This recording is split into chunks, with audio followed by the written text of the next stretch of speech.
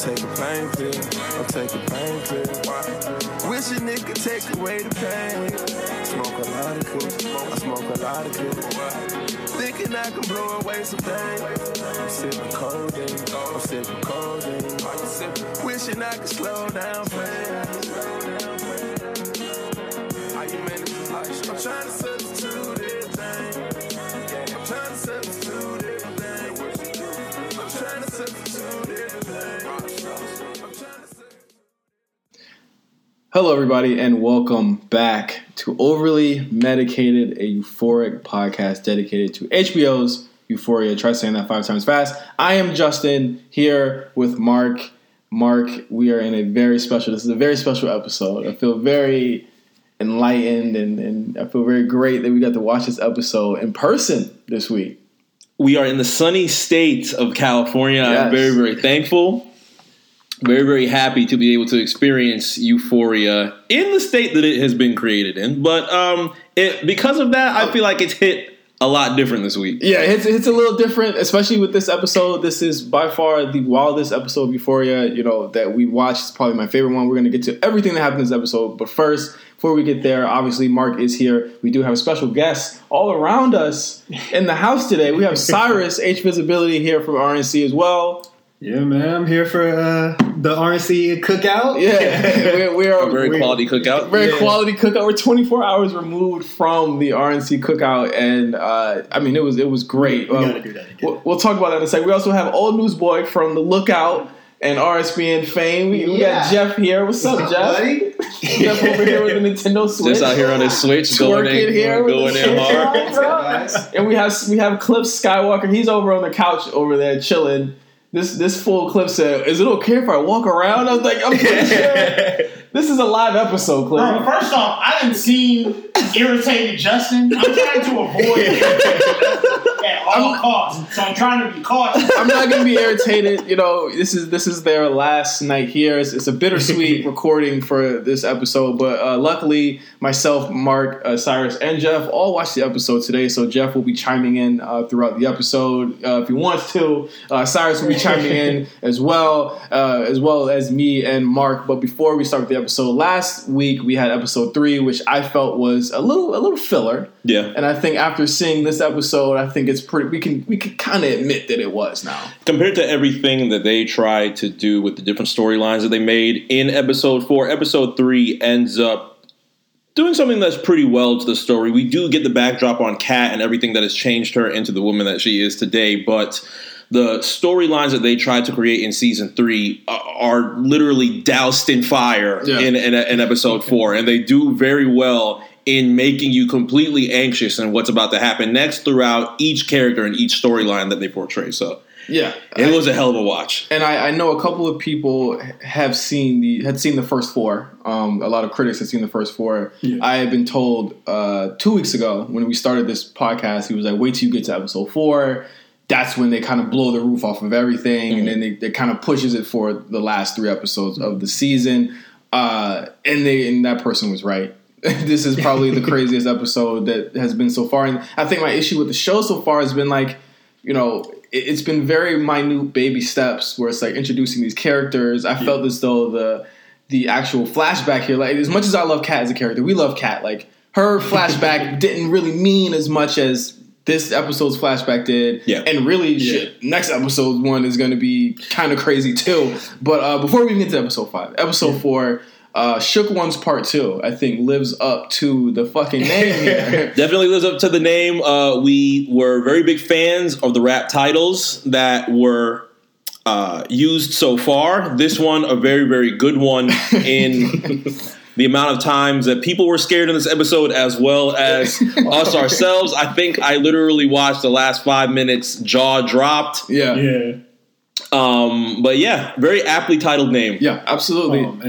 Just everything that's going on in the carnival, you thinking who's going to meet who, and it's just like how like things are like coming together. Yeah. It was very like nerve wracking. And the one thing that we didn't see is Rue talking to Fez again. Yeah, we didn't see them talk. That's one point that I want to bring up. Not a Rue heavy episode either. Yeah. Like, Rue, for the first time since the show has been airing, kind of sitting on the like on a perch here, and not a lot of things happen. There is an important part that does happen with their storyline, but even as we were watching, I was like, "There's too much intersecting for me. It's hard. It was so hard for me to write notes on this episode. Bullet ricocheting everywhere. Yeah, like everyone's getting hit. The camera's everywhere. It's on everybody. Everyone's talking on this episode, but let's start off really with Jules. I mean, she will, of course. Again, these are a lot of storylines that are intertwining. We'll talk about Jules in the beginning. We'll talk about Jules in the end, but we finally get the backstory for Jules. Very heartbreaking first 10 minutes of the show, just kind of walking you through her early life before she transitioned. We find out finally when she transitioned, or at what age, but finally what was going on with her family life.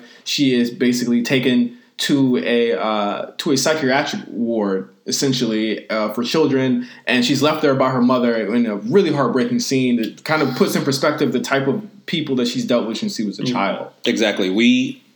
We had a vision of what this type of story would be last week. Once we got the preview of the Jules episode, we're like, okay, episode 4 is going to be a heavy Jules episode. It ends up not going that way, which ends up benefiting the episode in general. But because of that, we realize that the idea that we had as far as Jules and her mother ends up being somewhat rocky. Now, the reason that it ends up being rocky is because Jules ends up going to the psychiatric ward, and they pretty much present it in an area where it's almost like a camp. And they discuss the tour and going through all of these different things that happen in the ward. But what Jules sees is depressed kids, down kids that are literally...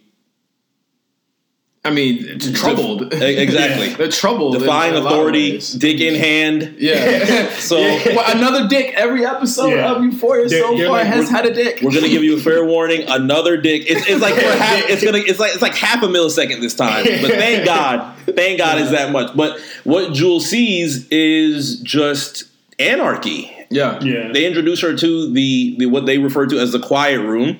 Which is solitary. Yeah, it's damn near solitary confinement. And when she sees this, she looks back at her mom and says, I want to go home. And her mom is literally looking through the window, just flushed with emotion, knowing that she's about to give up her child. Now, that incites a rage out of Jules, and that leads to her growing into her teens. And, of course, eventually leading into her transitioning and being the woman that she is today.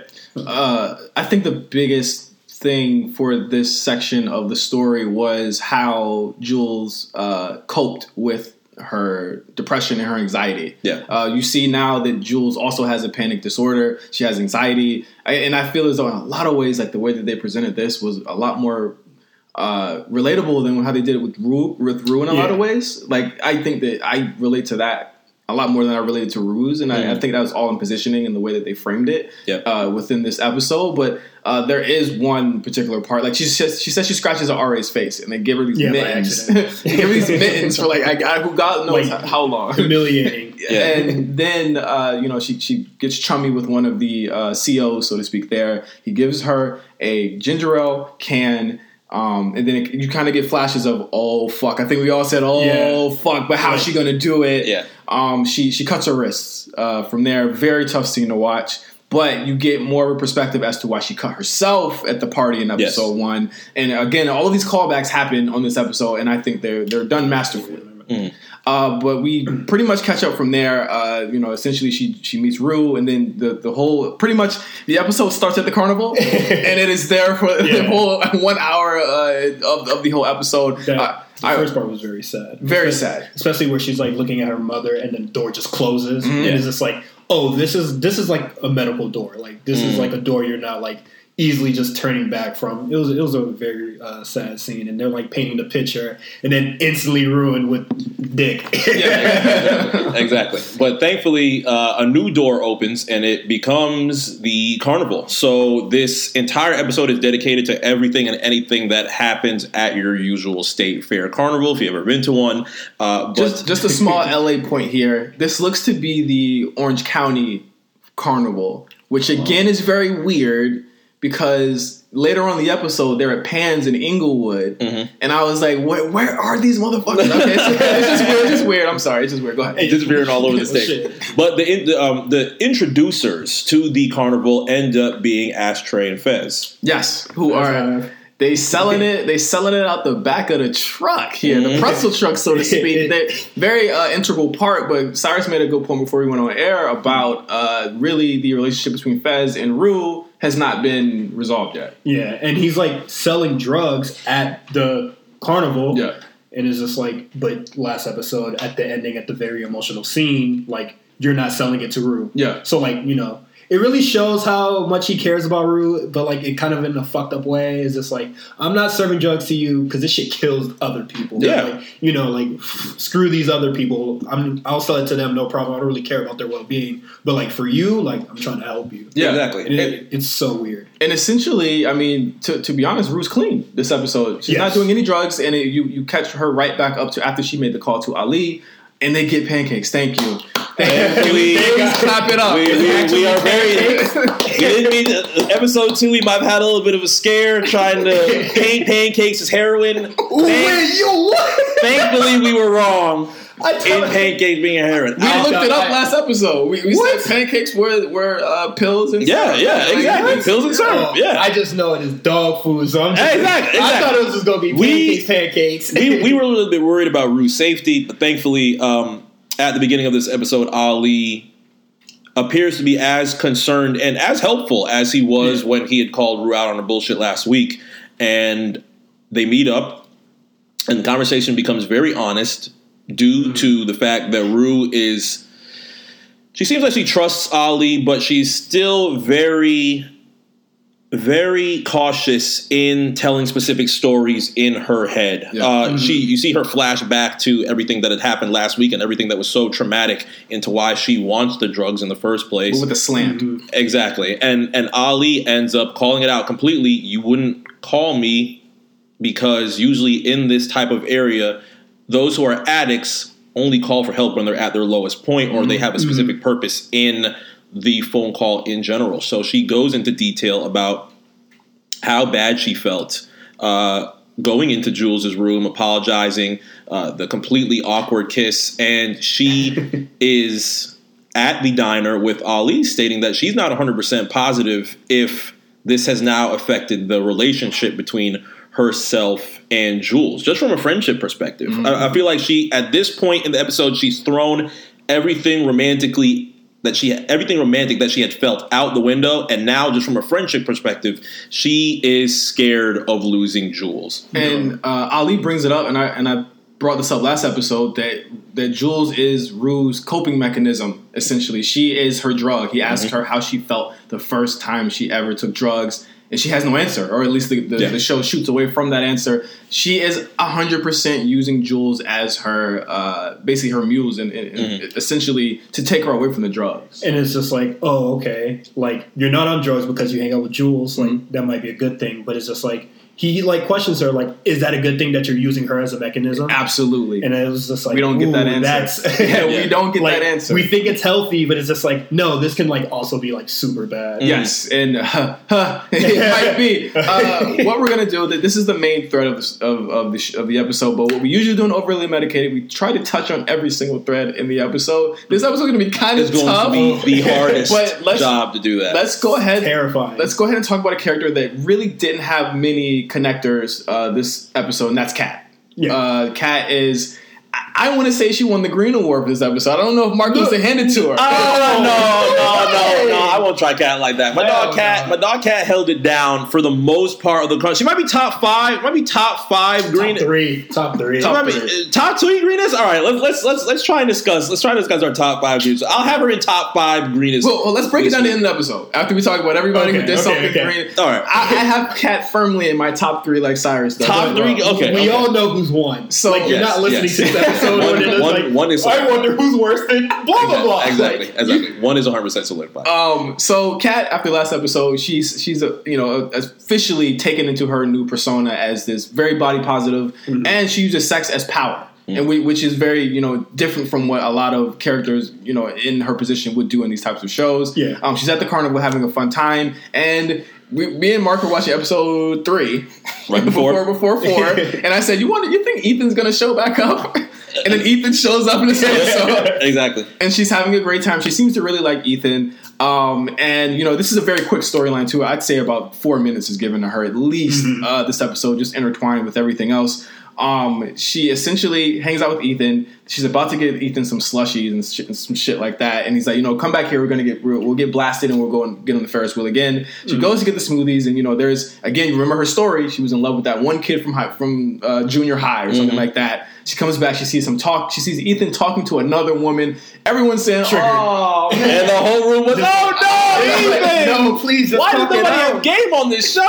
But it ends up being a completely innocent conversation of a person that we did not really get introduced to as of yet, but his sister's friend. Her sister's friend. Or Okay. just like somebody she works with. Yeah, we don't even know who Ethan's sister is, essentially. exactly. Yeah. It was mainly harmless conversation between herself and Ethan, and when Kat sees that, she firmly drops the fuck out of those 2 slushies and walks completely away from Ethan. Ethan looks back, does not see Kat at all. I was just like, come on. Yeah. You're really overreacting. Yeah. Like, come on, son. Just communication is key. Just talk to the motherfucker, man. Yeah. Well, keep in mind, Kat's had a little bit of a pretty bad night. First, she was there with Jules. First, she was there with Jules She chilling. had a great night. I don't know. It might have been a Mark little bit of is a. giving Kat way too much. I gotta give respect to Kat. She was having a little bit of an off night. Okay, she was there with Jules. They're having a completely fun time on the Ferris wheel. Okay.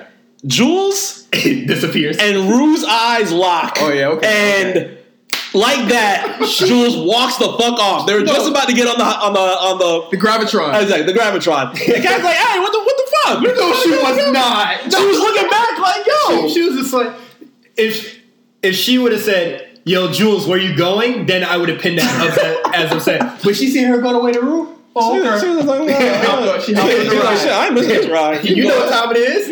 One thing that I loved on the live watching with you guys is Jeff literally said, "Man, she looked too good to like somebody like him." That's true. Ethan got no swag, bro. Man, just an innocent boy, bro. She should have known better. This leads Kat to essentially spiral throughout the night, and she meets up with Luke. His last name's like Tracus or something like that. She says, she heard a lot of stories about him. He's obviously someone that's graduated years before her. Yes. Because he works at the carnival. And she's basically saying, I heard you had a big dick and you got down like that. Like, what's poppin'? And Luke's like, how old are you? She says 16. Mark literally says, oh no. And I looked at Mark and said, you think he gives a fuck about that? And like, Luke obviously doesn't give a fuck. Didn't state his age. You just know. Yeah, he just gave a really You know what it is? long stare. She has sex with him raw, by the way. No condom is introduced. I see a condom. Which is Not implied. wild. But then he asks her, did she come? And she says, no, I didn't. And just walks off. And that's kind of, Kat's way of kind of gut punching another dude because she feels wronged about men essentially treating her wrong and treating her badly. I really want Kat to get a happy ending here. And I think that I pray she gets a happy ending here. But in this particular episode of Euphoria, she does not get her happy ending, which leads us to... You want to talk about McKay and Cassie? I want to slander the fuck out of McKay. Can I slander the fuck out of McKay?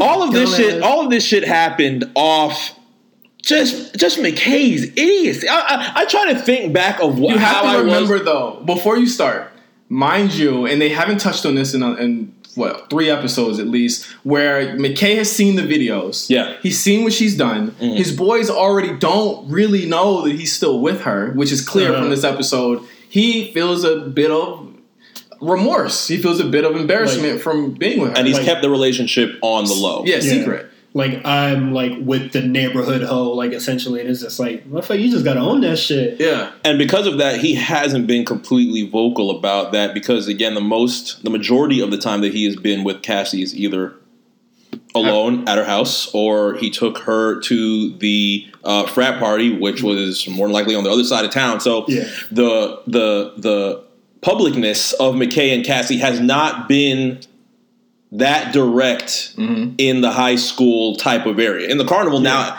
everybody can see it, but they have kept things pretty private. So now that they are together and very happy, of course, at the beginning of the carnival, They head to the area of Cal, which is Nate's dad, of course. They head to the chili cook-off. The chili cook-off tent. We don't find that out much later, though. It's just like, he just goes, gets the chili, and then we realize that his name is like Cal. Exactly. So no, we knew that from the top. For real? Yeah. Sure. Cal in general? Yeah, that was Cal's dad. So, that was Nate's dad. Sorry. So, when that happens, you see Nate's brother Aaron. You see Nate himself, of course. And we're gonna talk about Aaron a little later on Jules' part. Yeah. So, Nate and McKay link up, see what's going on. Nate says hi to Cassie. And pretty much asks a question because he wasn't 100% positive that this was a thing between McKay and Cassie. And McKay pretty much says, we're just friends. We're just hanging out. And Cassie's face flushes completely. Yeah. Especially after everything that happened in episode 3. I love you. Going to the college party. She was trying to change for him. Yeah. Like, just really, like, being a ride or die. It's just like, is this your girlfriend? No, not really. Like... I think we all said, you blew it. Yeah, it was just like... Completely. You did it. You did the bad thing, and then you're wondering, like, why are you mad? Like, no, you're an idiot. Yeah. Like, essentially, I mean, a lot of things happen there. Just to unpack there, you get more insight into how batshit crazy that whole family is. Essentially. Yeah. With Aaron being very much, like, jaded and pretty much cynical about the whole thing. Nate being like, you're hanging out with a hoe, bro. And Cal literally essentially saying, like, like McKay was like, hey, I'm not starting because, I'm a freshman. I gotta take my lumps. And Cal's like, that type of, attitude is going to have you not doing anything in life. He's like, this is how we're successful. This is why I won the chili contest for 5 years. And it's like all of this toxic masculinity in one spot. Yeah. And then 5 minutes later, gonna get crushed. Yeah, exactly. And McKay tries to hop into it and tries to bring, I'm like, this is not your lane. This is not your lane. Give him the big pull up your bootstraps and go get him. Yeah. It's like, it's not that big of a deal. Like, I'm like, it'll get better eventually. Not having like a quitter attitude, but it's just like, I'm not gonna like, really assert myself into this shit like too seriously. Just got the big MAGA speech and was just like, all right, relax. Exactly. So when they back away, now he has to deal with discussing this with Cassie because now Cassie's like, "What the fuck? You just told me you loved me like a week ago. Yeah. When we were fucking on the sink. Now all of a sudden we're at the cook-off. You're not telling anybody. Like, and this leads to this episode's first major revelation that McKay basically says, "I've seen the videos." Yeah, and not too many ways. Like what you've done, essentially, to ask in him, the worst way possible. In the worst way. Well, just addressing it in general, I just think it was just like, at the carnival, just a bad idea. And he calls it a night and essentially sends her on her way. Yeah. Disappears. Which leads to the second major, there's like 5 or 6 story threads here, to the second major story thread of the night, which I think essentially is the cipher for a lot of things that happen on this episode, is Cassie and Maddie linking up. We got to talk about Maddie here because I think we're going to need to give her own, not only an award, but we're gonna have to give her own story thread next episode. That is top 2. I'll say Maddie is top 2 green. Well, it might be top 2. It might be top green for the series. It might be top green for the series. Maddie is essentially, if you want to, we can say it right now. Maddie is the catalyst where a lot of these things are happening. In Euphoria this season, especially with Nate. Yeah, especially with Nate. Like she shapes Nate's whole, character arc in a lot of ways. With her being the trophy woman that he's always wanted, but her also having her own issues and knowing the truth of what Nate is. She shows up, and I think the whole house said, That was a wahoo. That was an automatic wahoo. As soon as we seen her, the attire that she had. Vicious. Yes. God. Very, very, very attractive look from Maddie tonight. But Nate sees it and is completely worried. He blows a gasket. Yeah, he gets furious, tells her that she needs to go home and change due to the fact that, one, my parents already don't like you, which he hasn't really gone too far into how his parents feel about that. It would be easy. After Cal's speech, it would be 100% easy to know that they did not like her. Exactly. And because of that, what she's wearing, he did not want to have to discuss any of that with his parents when she comes over and supports Cal with his chili cook-off. So he tells her to go home and change. She's completely pissed. She does not go home and change. She just hangs out, is on 100% bothered by everything that is going on in the situation. And because of what had happened with Cassie, she just had to deal with McKay not being comfortable enough to fucking discuss what he has seen and how he actually feels about Cassie now that they've been in this relationship. I mean, essentially, both women are outcasted. Yeah. They're both Scarlet Letter with the worst thing that you could be in high school, which is the label of a slut, looking like a slut, or having, not being what is the standard of what a man would want. They expect. Unless you're Cat. Yeah, but I mean, like, even Kat falls into that, where she feels as though she finally found someone nice with Ethan, and he's like, he's just going to go after the regular looking, blonde-haired girl that's not me. Mm-hmm. And, I mean, this is a central theme throughout the series where it's like, we're breaking these boundaries and these, bad stigmas behind these characters because they're still people at the end of the day. And Maddie is, regardless of how she acts, is still a person, Yeah. So they go and cop... they go and cop Molly off of the Pretzelmania stand. Yep. Pretzelmania. Shout out to Fez and Co. I love Maddie's line. She's like, "We don't need carbs." Exactly. And Ashtray might as well just roll his fucking eyes, just serve the pretzels with sprinkle the damn Molly on it, and serve them the damn pretzels. But they throw away the pretzels immediately. And that shit hurt me, bro. Decide to make the night a little bit better by taking the Molly. Hell no. They said, "Woo." Two whole pretzels, do the shit bro. Immediately. No. So here's where we're gonna deviate a little bit. We're gonna let Maddie have her time for a second, and we're gonna go on to Cassie because Maddie's portion of the story is what we have to talk about. Maddie needs to let the Molly sit for a little bit. Maddie needs to let the Molly sit. They go into the mirror room and they both say we're gonna be the baddest bitches that we've ever imagined for the rest of the school year. The worst idea. They're high. So Cassie goes and kisses some rando. The same way that Maddie does it at the pool party. Of course, McKay is, Lord knows where that punk is. She gets on the carousel and has a euphoric. Hashtag euphoric. So at the time, the guy that Cassie had met is watching with pretty bulged eyes. He's like, I don't know if I can handle this. I don't know if I can handle this for the next but also, wahoo! Yeah. It's like wahoo in his eyes, but my mind's like, I need to go home. Yeah. I need a cold shower because Cassie on the Molly on the carousel I don't think a carousel is like that, like vibrating, like on Molly or no. Every just slight rub is like 38 more. If you ever had the Molly, this is ridiculous. If you have ever had Molly, like hit us up on Twitter. Let us know if that's really good. Would a carousel make? Would a carousel make for a good night? Yeah, let's put it that way. Yeah. Cassie the cleanest way possible. Exactly. Cassie essentially comes out, and is basically finding the experience sexual. She essentially scares the guy that she's trying to, hook up with.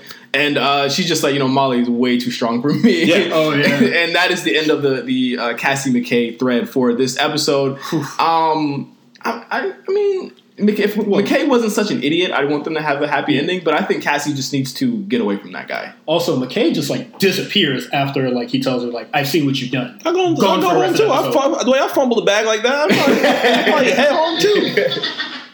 Yeah, my job here is done. But it's just unfortunate. I feel like the situation could have been handled a lot better if he would have been upfront with the conversations that he's had.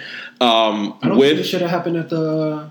It should not have happened at the carnival. Yeah, at the carnival. Well, it only happened because he was an idiot. Yeah. He could have told the truth. Big Green Award. He could have told the truth. I'd say McKay. McKay's top five. McKay's top five. I'd say he's top five.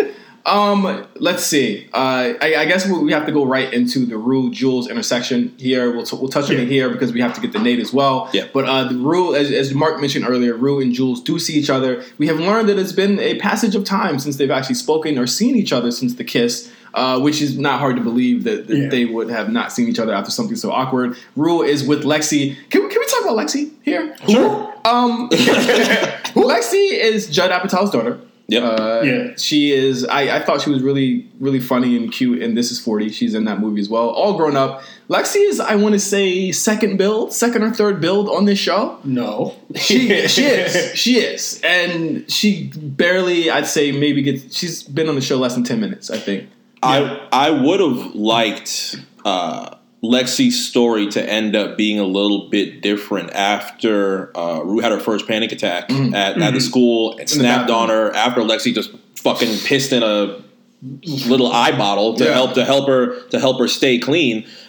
She pretty much just walks away from that situation feeling hurt. And since then, we haven't really seen the apology or the makeup between Rue and Lexi, but it looks like things have been a lot more comfortable since then, since now Rue is a little bit more sober than she was in the last episode, and she is currently at the carnival with her sister Gia and Lexi until they end up seeing Jules. So we get a little bit more screen time of Lexi. But to me, it's still nothing because, I mean, it's obvious that Rue would fall back on Lexi when it's convenient, which again goes into Jules being her, her coping mechanism for the drugs. And I mean, there's a cool scene where Lexi's like, kind of like, who's that? And Gia knows, obviously. Gia basically says, I think Rue is in love with Jules. Yeah. And Lexi's like, what do you mean? She's like, I think she's in love with Jules. Like, and they're hugging. And Lexi's like, and then goes into her phone. And I'm just like, it just feels as though... disappears. Like Lexi's the victim to me either of deleted scenes or loose ends that just have not been tied up. I feel like that, what you had just said as far as a cell phone, could end up being something that's a little bit more major, because who knows what Lexi is sending to whomever now that she is seeing Jules and Rue end up apologizing to each other, stating, asking each other if they're okay. They'll forget about everything that had happened in the past week as far as the awkward kiss. And all of this conversation, Lexi is literally behind, and she is texting somebody, but we don't end up finding out who. So who knows what that ties into in these next few episodes. Well, I feel like it's too late for that. Like, for me, honestly. Like, now, like, let's say, like, in 2 episodes from now. We're 5 episodes in. It's just like, pretty much. Like, we wait, like, episode, like, 7, and then we get her backstory or whatever. And it's just like, I don't care. I don't want to get backstory. The chip level's a little low right now. I want a Lexi backdrop. Yeah, a little bit more Lexi. She could stay in the bit, like, she's like third tier of, like, character on the show. Like, I mean, she's essentially BB. Just to hang her on, we essentially know, or Gia's friend that we see here. Yeah. But just to touch a little bit more on Rue, she is looking after Gia for this episode. She ends up losing Gia in lieu of her and Jules seeing Cal, which ends up being one of 2 very tense moments on this episode. How did you guys feel about the kind of like the reintroduction where it's like the love? What is it, a square at this point? Like, between Rue I couldn't even describe the fucking shape. It was a crazy tense scene. She sees Cal and she says, who is that guy? And Rue says, that's Nate's dad. She says, that's the guy I fucked in the hotel. Rue's like, no Rue doesn't fucking way. Believe it. No, Rue refuses to believe it at all. You fucked Doug Dimmadome, bro. So she goes up to the chili stand where Cal is there. We are all at the edge of our seats at this moment. We shaking like a stripper, bro. And so is Cal. And mind you, the OG Jules herself says, you don't fucking believe me? All right, bet. Watch it. Walks up. Like, you didn't have to do that. Walks up, asks for some chili, and Cal is just, Before we get to Cal, Aaron's face, Nate's brother, when he sees this, it is very telling as to what he knows about his father. Super scary. He tries to hand her the chili, drops the chili, and we're everywhere. We erupt in the room like, as soon as the chili drops, it was like, oh my god, the bitch came out. Yep. Oh, for real. Remember all that toxic masculinity he was just telling McKay, and this dude is bitching up. Yeah. He sees her just at the sight of Jules. Turns into a coward. Yeah. Like in the next 5 minutes, but he was just doing his best mannequin challenge, chanting the chili, the most shaking. I'd say the most ominous part of all of this is, there's a humor aspect that we see from everybody that has watched from the beginning, where you see Cal completely hopeless in making sure that Jules doesn't say too much. But the most ominous part was Nate in the corner staring completely at Jules, because at this point, we still have not seen what we are expecting from last episode as far as Jules and Shy Guy 118. We have not seen any remnants of Shy Guy 118 as of yet. We just see Nate. And Nate is staring a hole into Jules as she is trying to have an order with Nate's dad, and that ends up being okay once Nate's mom steps into play and states that the $2 is going which, toward, yikes. I mean, poor her. Yeah, exactly. She has no idea what's going on right now. Jules hands her the $2. She gets her chili. Have no reason why her husband is shaking like that. Jules walks off and feels completely bad about the entire thing. But Aaron... Wait, before that, Rue sees Cal and then like instantly believes everything that Jules was telling her about fucking just and dips off. No way that he's just gonna he don't normally act like that. Cal sees her. Cal actually does see Jules, and then Jules is like, "Holy fuck, he saw me too." Yeah. But Aaron says "Who is that?" Nate says, "That's Jules. He just moved here." And then Aaron says, "Oh, that's jailbait." pretty loud and convincing. Very loud. Enough for Cal's ears to perk up. It was just like, what? She was 22, buddy. Now, my question here is, if Aaron knows, is he complicit? Or is he just so... I mean, obviously, he is as we know from episode 2, he's the one that they've cast aside. He's not perfect. And he's also the older brother, so he's probably used to this. He's probably seen it before. I am very... I hope not. I think Aaron could end up being, again... another cipher as to what is going to happen in the future episodes, and I think we should be definitely paying attention to him. This is our really our first time seeing him in any capacity doing anything on the show, interacting with the family. So this leads up to a cat and mouse game, so to speak, where at one point Rue does lose Gia, and she's going to find Gia. In between that, Jules is looking for Gia as well. Yep. Cal is trying to go to the bathroom. And the bathroom. That ain't gonna go throw up. So Cal does eventually end up meeting up with Jules as she's trying to find Gia and Rue, and we get essentially a coward. He's begging her off.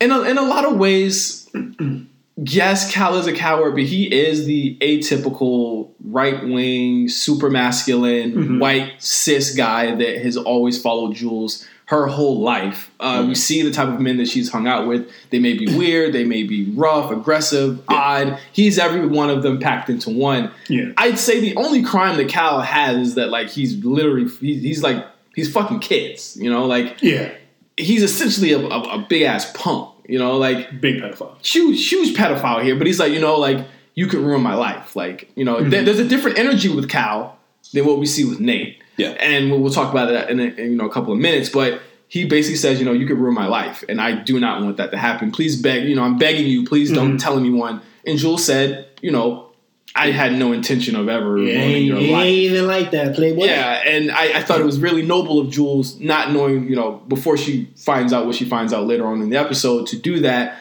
But we kind of had a sigh of relief when we saw that. Yeah. If you are a sex worker, I'm sure you're familiar with doing the blackmailing stuff, and it's just that was not part of the contract. He just wanted to smash, and then when it came to the point where he can go to prison, it was just ooh, please. She lied about her age, though, right? Yeah, she did. Definitely said she was 22. She did say she was 22. But it's just he's no matter the situation, he's fucked. You can't use that in court. Be well, she said she was this. Exactly. That's not going to hold up at all. But I feel like one thing that I feel like Jules was very important with is the fact that Cal saw the look in Rue's eyes and knew that something was being spread. So Jules cut that off immediately and said, Rue does not have that intention of doing so. I do not have the intention of doing so. Just to make sure that does not go overboard.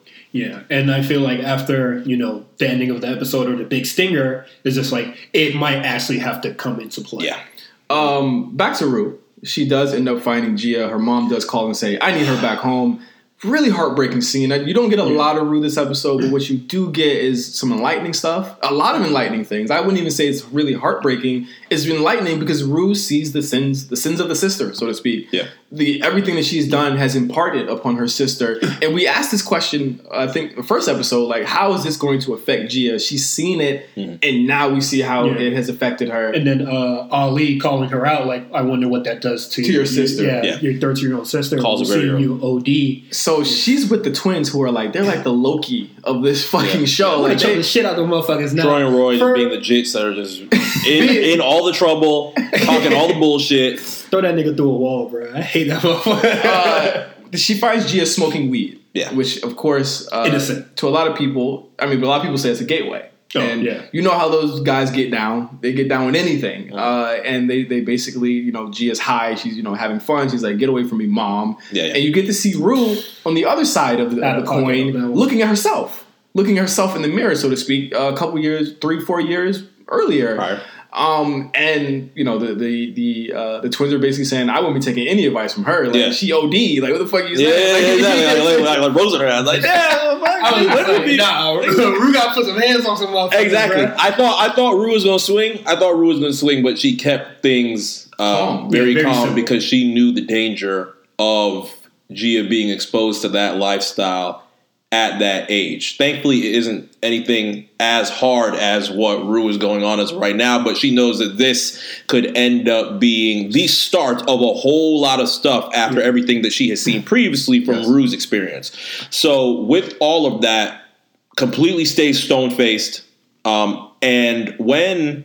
The trigger word for Gia was overdose. Exactly. Yeah. Once Troy or Roy, I forgot which one of the two it is, but once they brought up the overdose, all of the laughing and all of the high just completely shut down. And that was like serious shit. Like, relax. And I love, the conversation they had. Like, what are you going to tell mom? She's like, I don't know what I'm going to tell her yet. And I love that she stuck up for her. But again, Rue is seeing I know we love the Rue's plot line. But this is clearly a tragic plot line. Yeah. Where it's like Rue isn't seeing the forest for the trees here. But she has a chance to see a growth with her sister, which she needs to be paying attention to at this point instead of Jules. And I think that there are two paths that she could go here to get clean. She could look at her sister or she could look at Jules, and we'll see where that goes. Yeah. But let's talk about Nate. The Green Award. Fuck this nigga, man. Fuck this nigga, man. Can I make a fuck this nigga, man award? Kill this man. This is a 100. This is the guaranteed greenest man or woman on the show MVP, bro. This past week. I think he's full-fledged villain here. Yes. Oh yeah. They I keep saying, I've been telling Mark, this like outside of the show, like through text. I'm like, there is no way this guy can survive this show. He cannot survive this show. But you say that, and I thought it was going to be like a Striking Vipers kind of situation, where it's like his latent, homosexuality is like in there, and he's like finding that out. It is Jules. there. Yeah, it's there, but it's just like, oh, this is coming out in a very villainous way. Like, it's not coming out as pure as the dudes in Striking Vipers. Yeah. But Jules is online. Wants to play Striking Vipers. Please God, no. So we brought up Maddie earlier. This is more of a Nate and Maddie intersecting story for the episode. Maddie does end up, after she leaves Cassie and they go their separate ways, she does end up seeing Nate, and she's basically like, you know what, fuck Nate's family. Mm-hmm. She walks up and says, I'm not really supposed to be here, but I'm Nate's girlfriend, and I want to basically say, fuck all y'all. And knock the chili over. We were like, oh, shit. And then her mom's like, what's wrong with you? And she's like, basically calls Nate's mom a cunt. Yeah. And this sends Nate into fucking overdrive. Another spiral. We know what Nate is capable of, and these people on this show do not, and that's what brings another level of tension here. I think Maddie not knowing it is fucking insane. I don't know if that's just the youth. I don't know if she knows that's it just now. the youth of it. Yeah, exactly. But because every time that I see Maddie just completely send Nate off into a fucking whirlwind, and she's just, what are you gonna do about it? I'm just like, yo, do you know what's about to happen right now? It's terrifying, especially after the last episode. They're meant for each other. I mean, where he just like beat the shit out of the dude, possibly raped him, and it was just like this man is because of Maddie. Terrifying because of Maddie.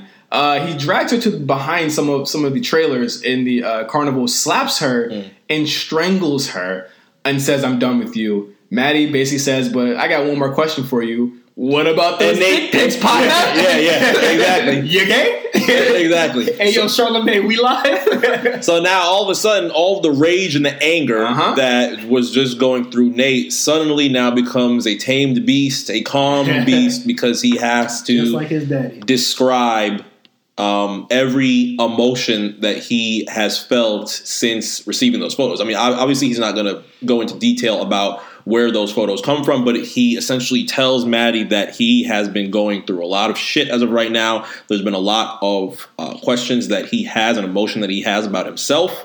And from that, you get a little bit of a nurturing scene between Nate and Maddie once he apologizes. It's fake nurturing. Numerous times. He said he's going through a lot of shit right now, but it's like Maddie is clearly seeing through the bullshit. She's like, nobody goes through that much shit. It may not look like it. It's like but it go through a lot and then going through a lot of dick pics right now. Exactly. Go through a lot of like setting up blackmail, like a. So he goes, "Oh, I'm sorry.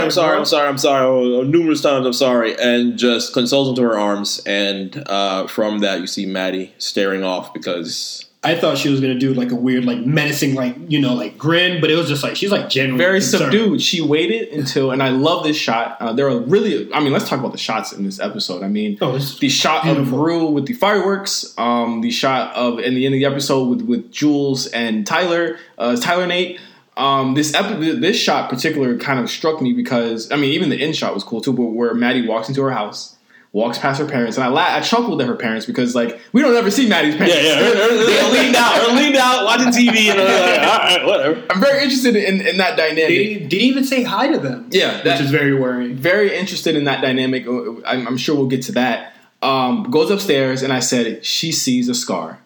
She sees a bruise. Mm-hmm. She touches the bruise, makes a face. And it's a dark. And it's like bleeding a bit, too. Yeah. Just a little bit. And I was like, it's a wrap. Over for this man. It's a wrap. Get it. I love that. And it was also juxtaposed with Cassie also getting home. With Cassie kind of looking up and, hope, basically she has no hope. Yeah. She's essentially Scarlet Letter. Cassie's completely broken. Yeah. The relationship with McKay has now gone completely down. And I hope they don't get back together. Now Maddie is empowered. She is empowered. Not in the way Cassie or the way Kat is. Maddie's empowered because she's like, you know what? You're going to embarrass me. I'm going to give it back to you 10 times. Exactly. Which leads us to the last final part of the episode we were all kind of worried about, since last week we said, we don't even know if we're going to survive this. And fucking HBO made it so much worse with the menacing, the ominous music. Yeah. And just the type of way that they shot this just made this a whole lot more worrisome. Even with this great shot of Jules on her bike riding through to get there. Again, where the fuck is she? Where is she in the city? Now, Mark, that was Florida, baby. Mark, you've been here. You've been to LA proper. You have not seen no shit. I haven't seen a back way like that. I haven't seen a back way like that yet. It's it looked fucking confusing here, but whatever. That's neither here nor there. I get it. Location scouts, I get it. She essentially is here to meet up with Tyler /Shy Guy /Nate. He texts her right before, after everything's found and Gia gets found and Rue is on her way home. Yeah. Goes over to meet him. She sees Nate. Immediately disgusted. Yeah. Which is understandable. This man has been lying to her for upwards of at least a month to 3 weeks at this point. Mm-hmm. She backs away. She's like, no, Nate basically gives her the whole spiel. He says, in the last 3 weeks, you've known me more than anyone else has. And I do believe that he's telling the truth. There's some truth to that. There's some truth to that. But essentially said, do you think that his turn happened because she turned him away?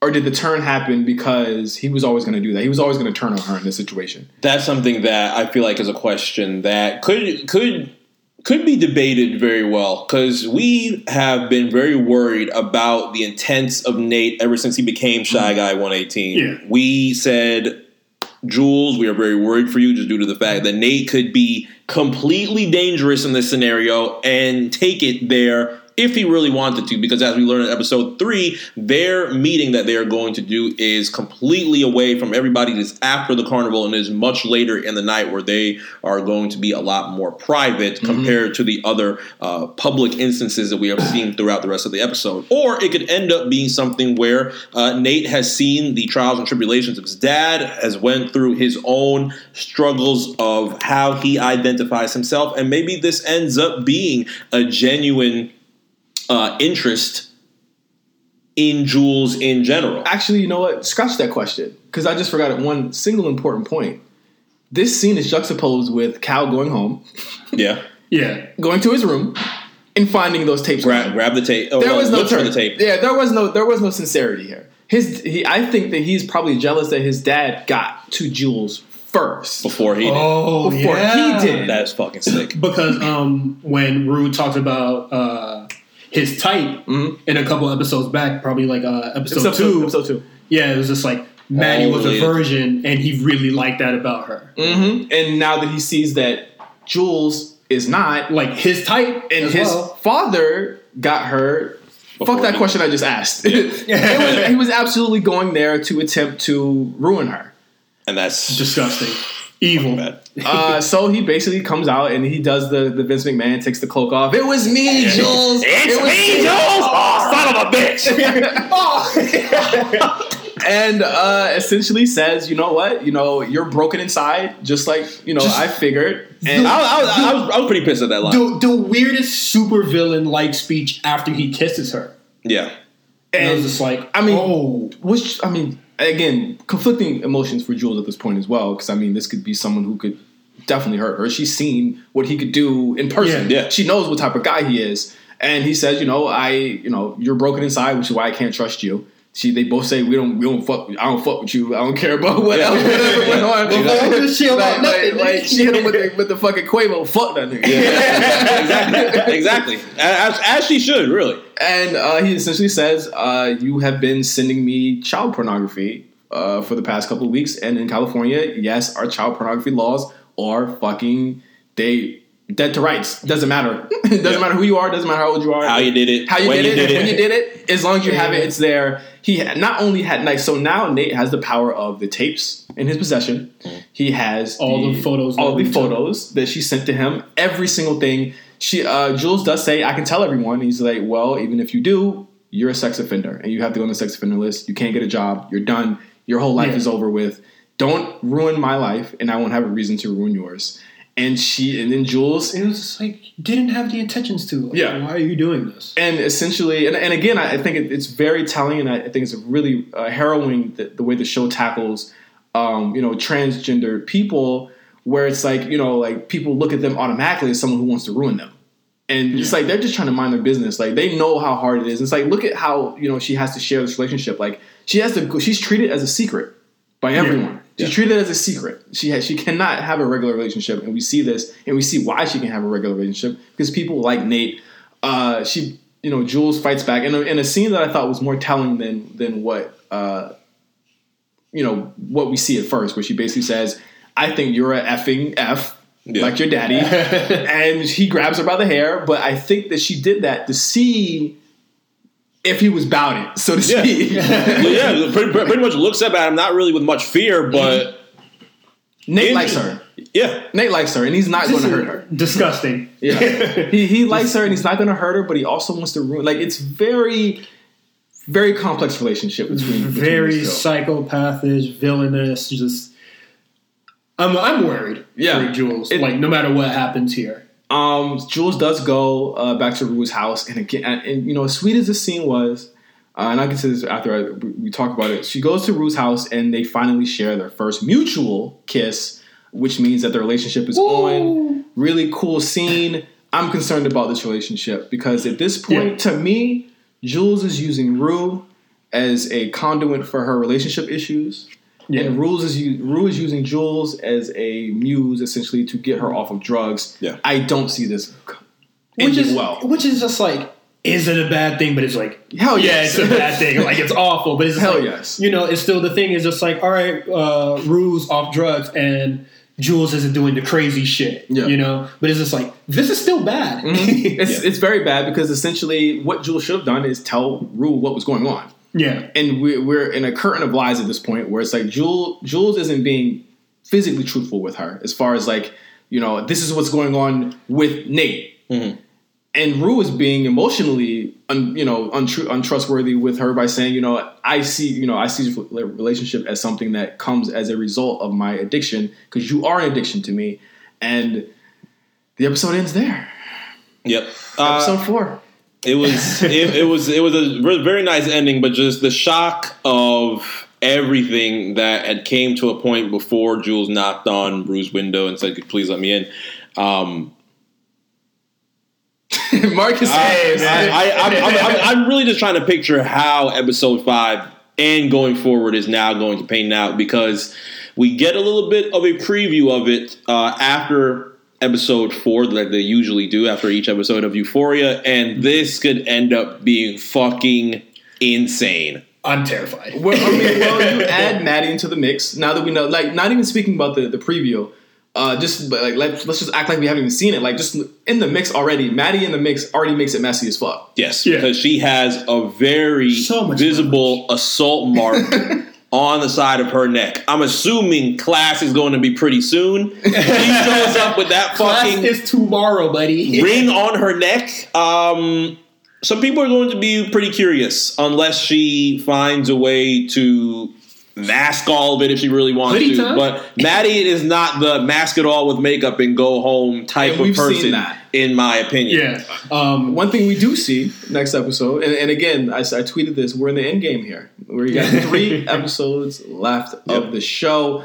Tomorrow or next week we get the Maddie backstory, which I didn't expect to see that or get that at all. I wasn't expecting Maddie, but Maddie's going to be a huge part of the show going forward. Before we even just do a wrap up, who would you guys want to see a background on other than what we've gotten? I mean, we've got Nate, we've got Kat, we've got Rue, we've gotten now Jules, and we're going to get Maddie. Like, who would you like to see a backstory For me, it's the girl in the last episode with Kat, where she was like, I think it was like the Bitcoin thing, and she was just like laughing.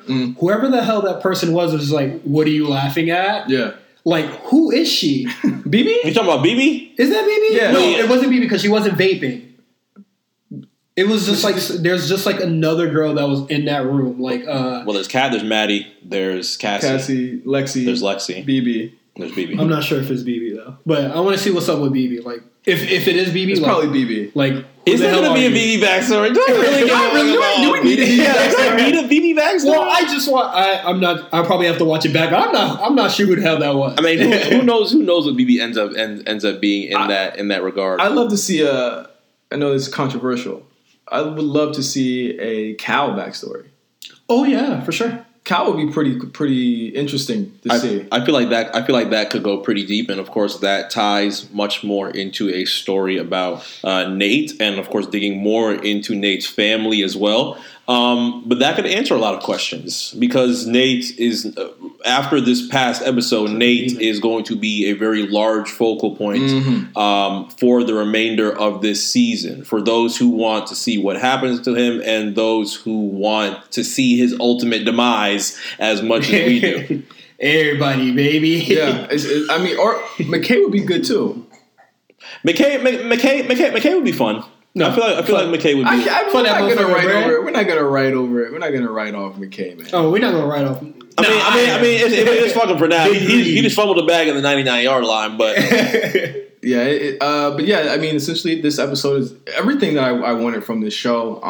It took me from like, I wasn't in love with it, but I'll watch it to like, okay, I'm all in on what's going to happen next week. Like, I'm definitely all in on this. I think it was very tight writing here. I thought the script was really, really good this episode. Wait, can I change my answer for the backstory thing? What is it, Cyrus? Ali. I want to know more about it. That'd be interesting. But I mean, we gotta be the kids, man. Well, I said Cal. I did say Cal. I'd like a Gia backstory, but of course, you're talking about a child who is only 13 years old. I'm sure there's only so much backstory that you can provide in that, and we've already seen a lot of what Gia has seen just off Rue's descriptions. Well, we could possibly get like how she was living life, or just like how she was roaming around town while Rue was in rehab. Yeah, that's true. That is true. And how she even got in with. I mean, we didn't even know Gia had friends. I didn't know she was Roy. Until this episode. But I think the show's strength is really. It's secondary cast. I mean, a lot of this episode was based around Maddie, who at this point was secondary, Cassie, who was secondary, McKay, Kat. Everyone brought this episode home for me, this week. And I gotta say, like, I'm very, very interested in what happens next week and in the next 2 weeks. But Mark, I mean, you gotta give out an award this episode. But I think we already know. I think we know who number one is. But you got to tell me where Kat is on this ranking for the Green Award. Kat's pulling Why it y'all up? trying Cat? Like Cat is She number. overreacted. Yes, but is that green? Is that green? It could be. Lime green. It could Jeff be- said it's lime. Yeah, green. it's not a Everforth, full green. Nah, it's that- not a full. I'll give. I understand that she saw and it threw her off. Yeah. But she should have also used common sense. Yeah, it's not all what she thought. And then she fucks the dude after raw. Yeah. I mean, Possible pregnancy who knows? there. Who knows what's gonna come from that? Who knows what's gonna come from The only leg. It's HBO, man. Everybody fucks with no rubbers, man. What are you talking about? The only leg See Insecure? was on Cat's body, bro. that? I'll give her 5. 5? Yeah. 5 out of what? No, she's the 5th greenest. She's the 5th greenest. 5th greenest. I've got 5 Cat. I've got Cat at 5. Okay. I've got McKay. McKay at 4. Okay. 3. Let me think about 3. 2 is Maddie. 1 guaranteed Nate. Not a single The twins. guaranteed Nate. The twins. The twins not great. The I twins. don't even want to give Troy and Roy that Here's my recognition. thing with the Fuck them twins. jits. They're a plot contrivance. Like they're just there Okay. to move forward a plot. Like I don't even take them seriously. But they're for sure, all the shit that they were saying to Rue, for sure, 5. Top 10 green. Rue's pretty green. Not in this episode, though. Was Rue green this episode? If she would have interacted with Fez and apologized or said something, if they interacted, it probably could have landed her on the list. But nah, Rue's straight. Rue's green because you know why? Rue will always have a spot on the Green Awards to me because Rue is still not honest with. It's not telling the truth. Yeah, she's not honest with everyone. Yeah. She's essentially stumbled into this Jules relationship out of Jules's vulnerability at the time. And It's her not because- vulnerability as well. Exactly. It's not because, they're friends because they're both facing something, a force larger than them. That's to me not really love. It's puppy love. So you know what? Let's move McKay up to 3. Okay. Let's do Cat at 4. Okay. Oh, wow. Wow. Really? I'll fuck with that. I'll fuck with that. Let's do Cat at 4. 5. I feel like Rue did really good this week. Do I want She did good as far as not doing drugs. But as a kid, Is that the bare minimum? Is that the bare minimum? That's the bare minimum. Being sober? The bar is on the floor. All right. Bar on the floor at Rue. Who's 5th greenest this week? Rue is I would say Rue is 3rd greenest to me because I think that at the moment actually Jules / Rue is green because they're both lying at this point. They're both lying. I don't think Jules is even going to tell Rue next episode what happened. Yeah. All right. You know what lands her, will probably land her at 5 is her talk with Ali.